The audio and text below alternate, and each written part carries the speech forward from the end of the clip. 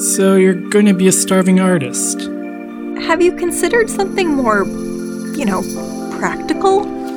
How will you make money? Why not get an MBA instead?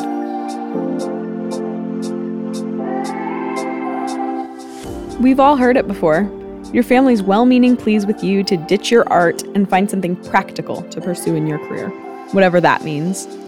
During Practical Advice for Impractical Pursuits, students in MSU's Arts, Cultural Management, and Museum Studies program will explore stories from industry professionals across arts and culture, arming you with all the knowledge you need to not just make it, but thrive.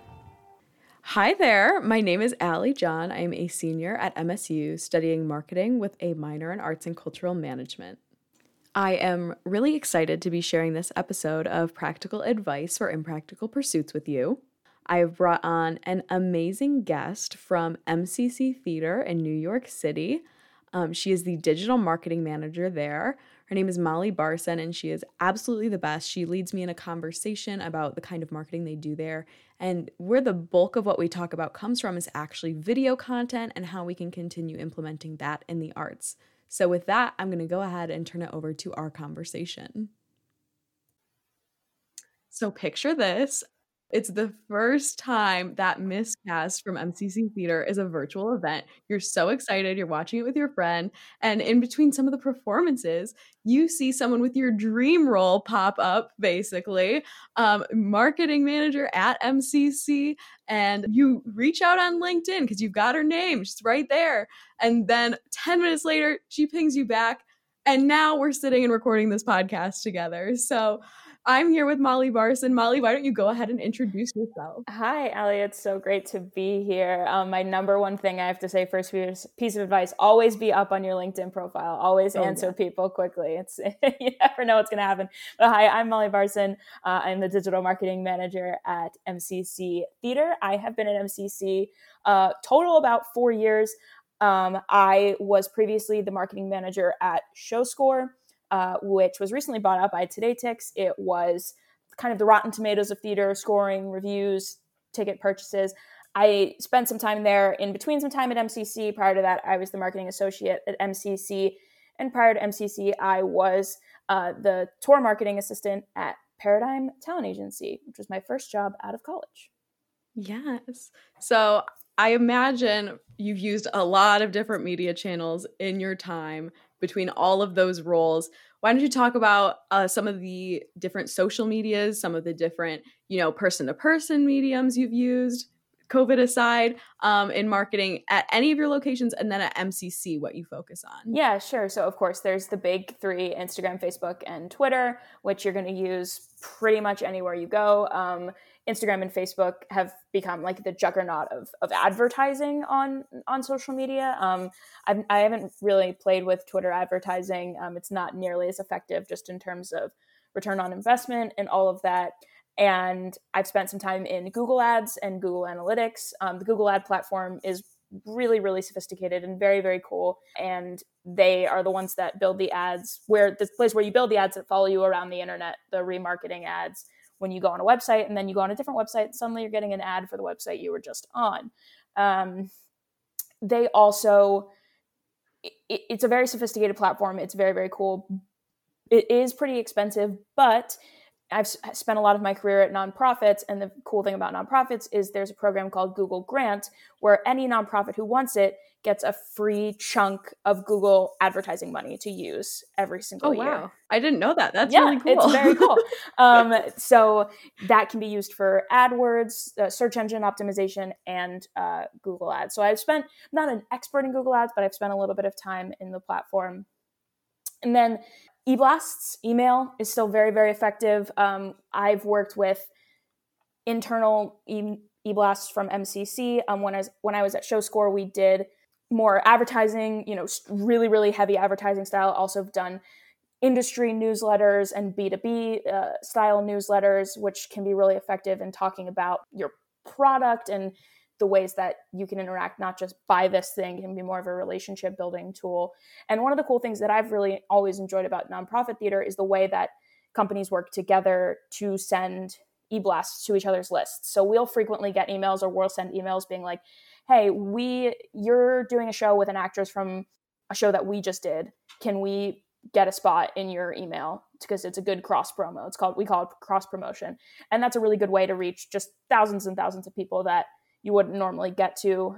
There's also a network of list exchanges basically amongst nonprofit theaters, where if I have a show written by Hallie Pfeiffer, for example, who wrote Moscow, which we did 2 years ago, she's done a ton of stuff at like Signature and Playwrights Horizons. I can go and request people who bought tickets to that show at Playwrights Horizons from Playwrights, and they can say, yeah, you can have that list of people. So there's a cool exchange there, and they can request the same thing from me when they're doing a Hallie Pfeiffer show. Yeah, using their network sounds like a really beneficial thing, especially if they've been at a lot of locations like that. Exactly, right? So you're guaranteed to be reaching people who cared enough to purchase a ticket to something that person has written or been in. So that's a huge, that's very different than like someone who has like a secondary interest in something they might have been in on Facebook. It's much more targeted. Yeah, right. So that's a lot of the digital platforms that I used. I also have worked with, of course, our press team, standard press releases and interviews and all of that kind of stuff. You can't ignore, just standard earned media.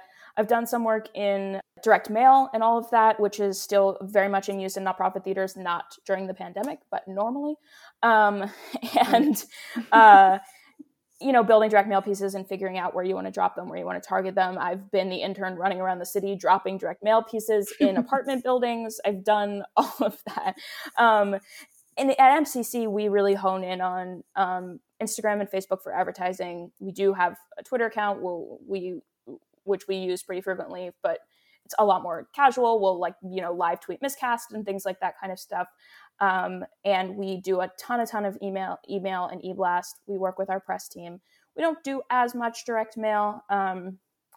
And we have done some lobby displays where we will build like a social engagement piece in the lobby. So there's like a prompt on there for Natalie Portman's. We had some things about like, who was your favorite celebrity growing up, or, all of that kind of stuff. And we had paper where people could write and stick and take pictures, and we would post it on social. So social activations and things that everything ties back into digital marketing. We live in a digital world.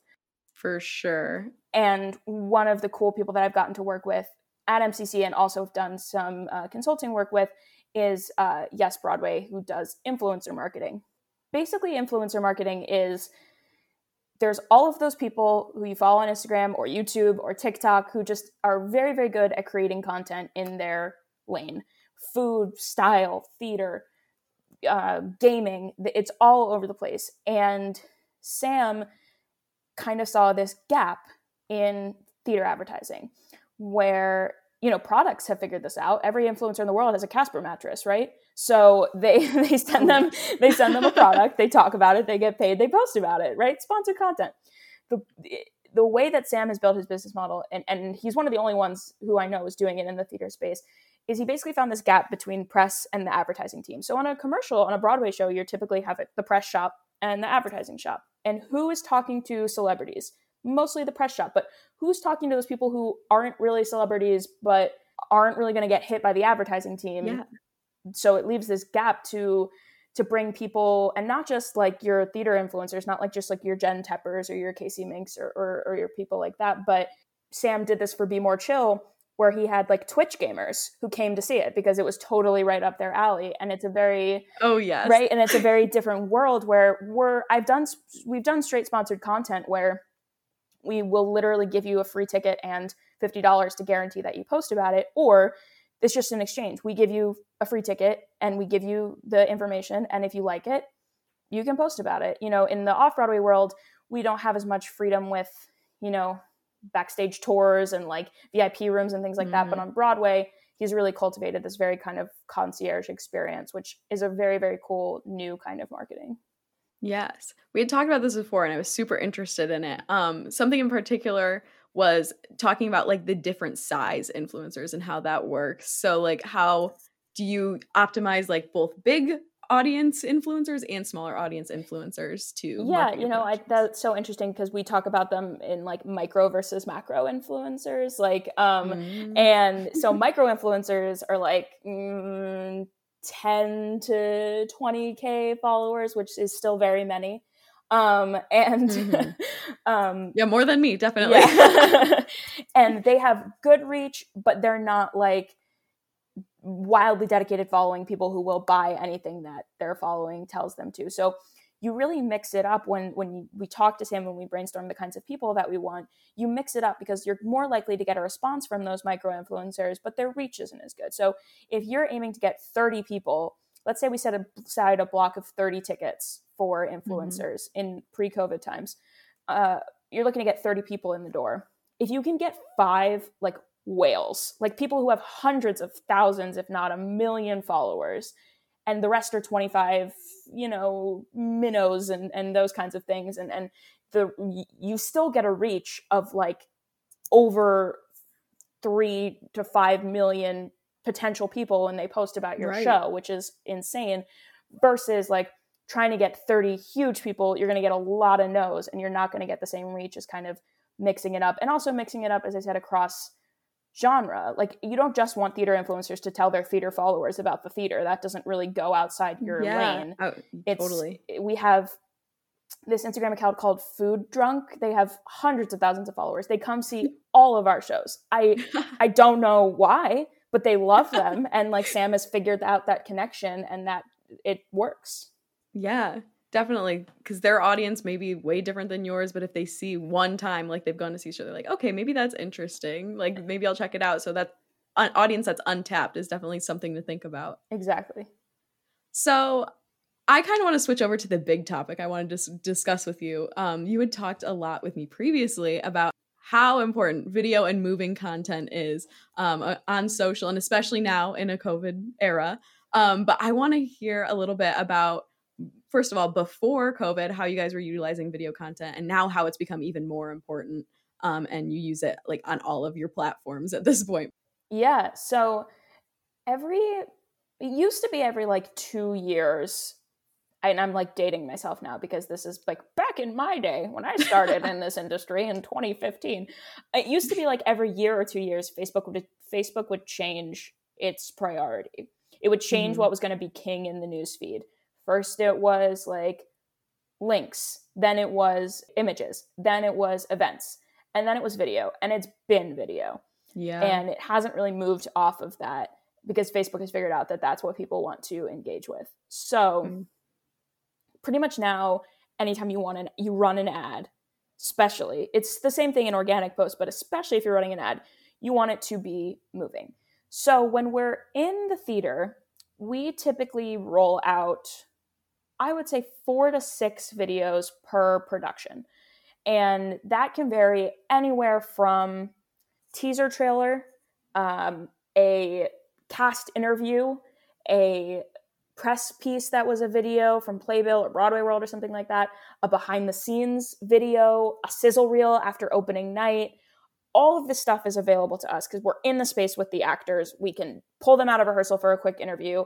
When we did Seared with Raul Esparza, there was a working kitchen on stage, and we took my iPhone on a gimbal and went down and interviewed the girl who had been prepping all of the food and followed her through a typical day of prepping the food. And that's a video asset, right? Yes, definitely. So they take a lot of time. I'm not going to lie about that. And we're we're a relatively high resourced organization, but they take a lot of time to make videos like that at that level. But in between all of that, you have GIFs, which is every show is going to get filmed in some way or another for B-roll, for, posterity or whatever. Go through and find the best moments and make GIFs of them. There's all of these little things that just animate the key art. That's a big thing that we've been doing recently.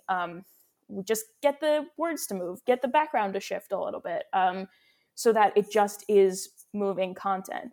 In the COVID world, we have the benefit of all of our content is already video because everything that we're putting out is on a video. So we can easily cut a trailer together. We can easily make GIFs. We can pull screenshots. We have all of this stuff.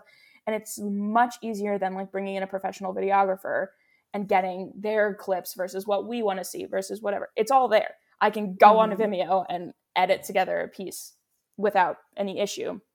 Mm-hmm. But it also, it opens up the doors to so many other things because we're now competing with Amazon, Netflix, Oh, yes. HBO Max, Yep. movies. Like, Yeah, you've launched into a whole thing Yeah. you weren't even expecting. exactly. Definitely. We're competing on a totally different landscape, and we're relatively high resourced for a New York City nonprofit theater. We're not HBO.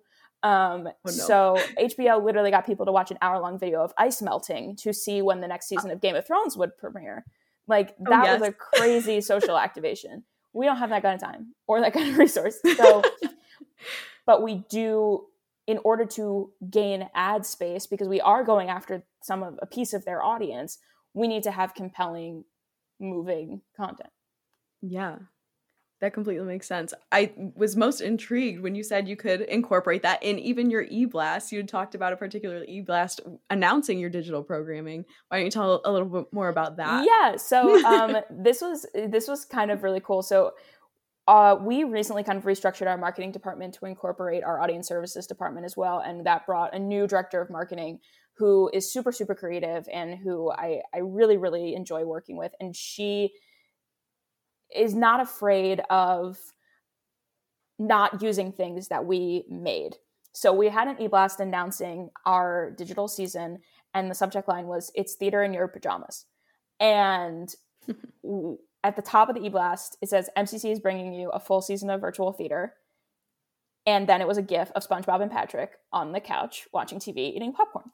As it should be. As it should be. I'd open that email. Right. I'd read that. So it's a recognizable commodity. It's Mhm. funny, and it sets the tone of what we're talking about in the email. It's not just a picture of text that says, like, watch theater online, or it's not like an image from one of our virtual pieces, which I'm sure would have done fine as well, but it's something that people immediately recognize and can relate to, and it sets the tone. We've now implanted in your brain that engaging with our digital season is going to be as fun as SpongeBob and Patrick in their house eating popcorn, which it is. And theaters don't put a lot of GIFs in their emails, and it's not that hard. And it's so fun. And I think it's partially because they feel like they have to make them. You don't. You can use, it's not an advertising thing that you're stealing somebody else's content. GIFs are fair use. You can totally use a SpongeBob GIF. And we've used in our giving, we sent an email before Thanksgiving just saying, like, thank you for everything this year. Thank you for supporting us, blah, blah, blah. And we had a little dog GIF where the dog, like, turns to look at the camera with the big puppy dog eyes, and it just says thank you. Like, it's not that hard, and it, like, we didn't make that GIF, but it's just those little things that not only does it, when you use it on social, does it prioritize you in the advertising space, but it also lets people relate to you and relate to you in a more conversational and friendly way than just the distance of an institution. Yeah, I totally agree. I think that was an excellent use of a GIF in that newsletter. So where should smaller arts organizations start with video? What would that look like in someone who doesn't have maybe the reach or the bandwidth that you guys do at MCC? Yeah, so 2 years ago now, I went to the Capacity Interactive Digital Arts Marketing Bootcamp, which I highly recommend if you're able to. If you work for an arts organization, you can buy group tickets, you can go by yourself. It is really, really cool and engaging 2 days, just talking and hearing from other organizations about how they're doing arts marketing right now. And we had been kind of stuck in a rut of, like, all video needs to be professional. We need to have a camera and a tripod and a white seamless and a microphone and everything. And we saw a presentation from the Cincinnati Orchestra, I think. And they made an entire season of videos on an iPhone. And, like, it was 2018 and it was like an iPhone 6. I'm not trying to be a snob, but, like, that's impressive. Like, I get the new iPhone every year, so I'm that person. But yes. Like, they made a video about her making the videos, and I was just like, this is literally someone running around Cincinnati with an iPhone 6, and these are incredible videos. And I think our executive director was at that conference with us, and he just wrote down in big capital letters, like, iPhone is everything, like, underline, underline, underline.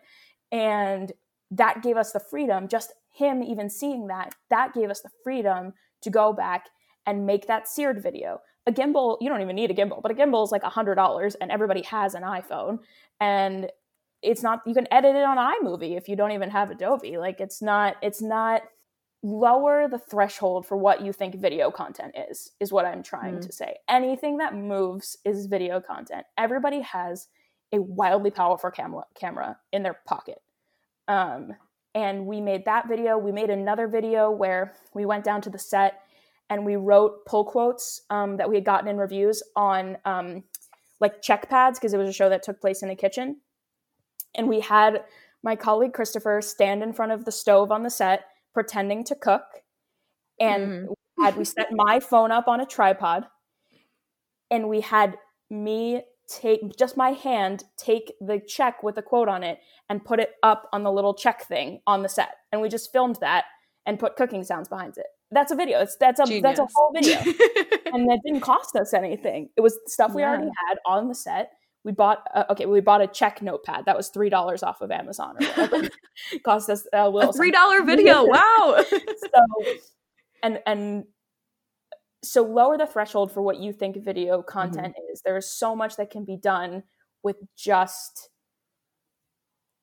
an iPhone and what you have around you, especially when we're back in person. Like just go down to your set, grab someone for an interview. It can be lo-fi. You can run you can get a lightning mic that you can plug into the bottom of your iPhone and run it on someone's lapel. That's like $15 on Amazon. There's so much you can do with just the resources at your disposal. Definitely. It's a really good point. We could all be great videographers with just our phone. So interesting to think about. Well, Molly, thank you so much for speaking with me today. I really appreciate every time you give your insights, and thank you so much for the conversation on that video content. I know that's something a lot of people are working to integrate, especially right now. So thank you for joining me. Yeah, absolutely. Anytime. Always happy to. This has been Practical Advice for Impractical Pursuits, a Michigan State University Arts, Cultural Management, and Museum Studies podcast. Thank you to our program director, KF Latham, and the Michigan State University College of Arts and Letters for supporting this project. The opinions expressed on this program do not reflect official entities of Michigan State University. To hear more episodes and learn how Michigan State is training future arts administrators to manage with compassion and care, visit artsmuseumsmanagement.cal.msu.edu/podcast.